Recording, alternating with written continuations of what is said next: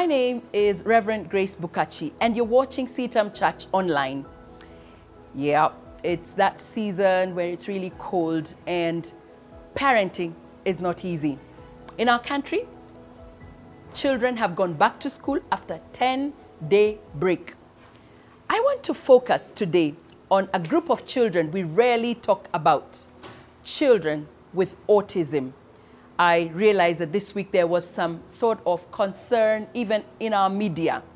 And how do you and I, how do we as Christians parent or take care or teach Sunday school to children who are autistic?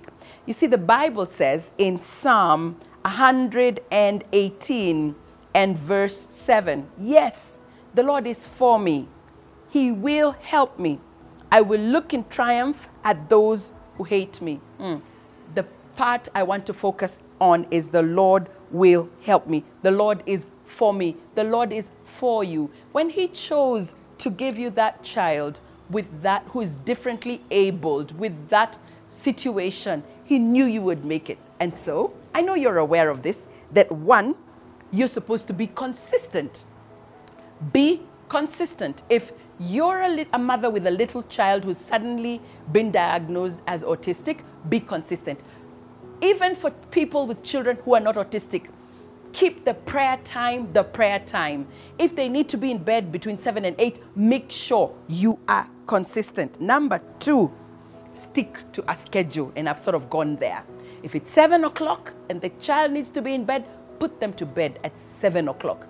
If you're going to bring them to Sunday school, and some of the churches I know around provide for Sunday school for children who are differently abled.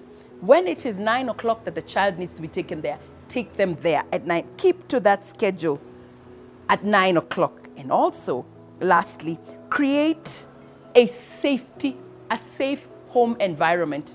I'm going to end with this that I heard on the media recently of a parent whose little one who was autistic and understanding themselves, and they couldn't understand what to do with their poo. So they would pick the poo and paint the whole house. And when this parent said that, I realized what kind of love he had for his child.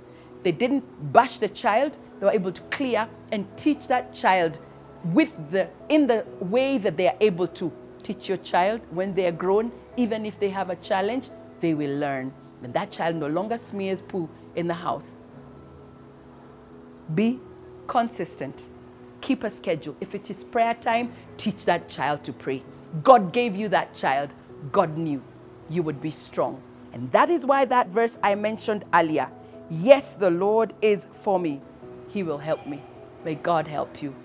Let us know how we can encourage you here on CITAM Church Online. And if you haven't subscribed, please subscribe and share this video. You might just encourage somebody who doesn't know what to do or who's giving up, or perhaps somebody who's asking for an idea of how to reach and teach children the Word of God. God bless you.